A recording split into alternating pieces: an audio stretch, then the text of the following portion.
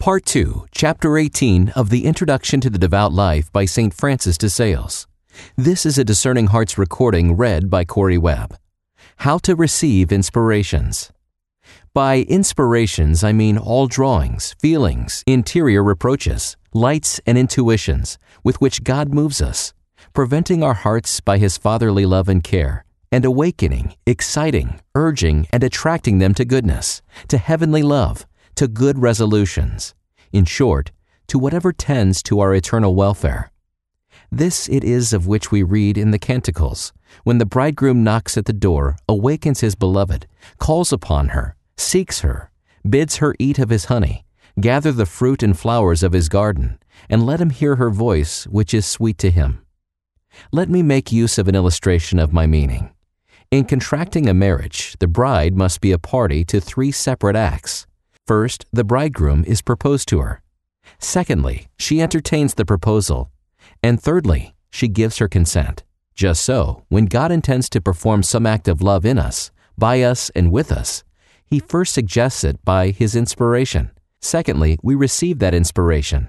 And thirdly, we consent to it. For as we fall into sin by 3 steps, temptation, delectation, and consent, so there are 3 steps whereby we ascend to virtue.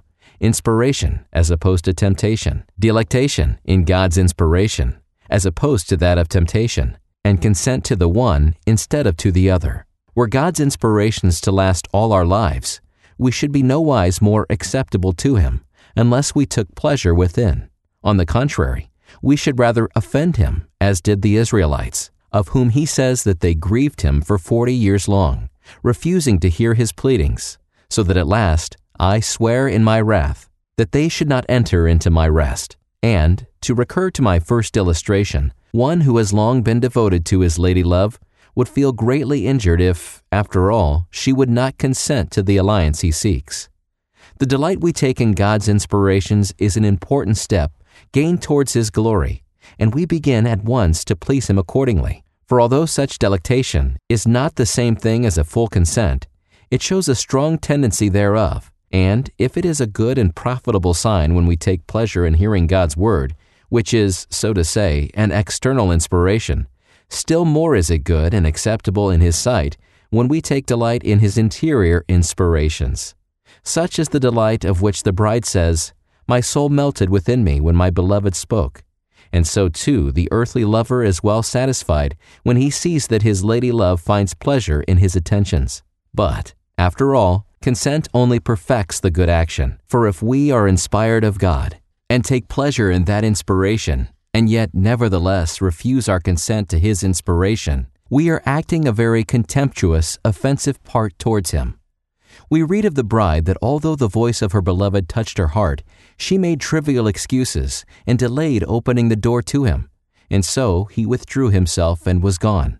And the earthly lover who had long sought a lady and seemed acceptable to her would have the more ground for complaint if at last he was spurned and dismissed than if he had never been favorably received. Do you, my daughter, resolve to accept whatever inspirations God may vouchsafe you heartily, and when they offer themselves, receive them as the ambassadors of your heavenly King, seeking alliance with you. Hearken gently to their propositions, foster the love with which you are inspired, and cherish the holy guest. Give your consent, and let it be a full, loving, steadfast consent to His holy inspirations. For doing so, God will reckon your affection as a favor, although truly we can confer none upon Him. But before consenting to inspirations which have respect to important or extraordinary things, guard against self-deception by consulting your spiritual guide, and let him examine whether the inspiration be real or not, and that the rather, because when the enemy sees a soul ready to hearken to inspirations, he is prepared to set false delusions in the way to deceive it, a snare you will not fall into as long as you humbly obey your guide.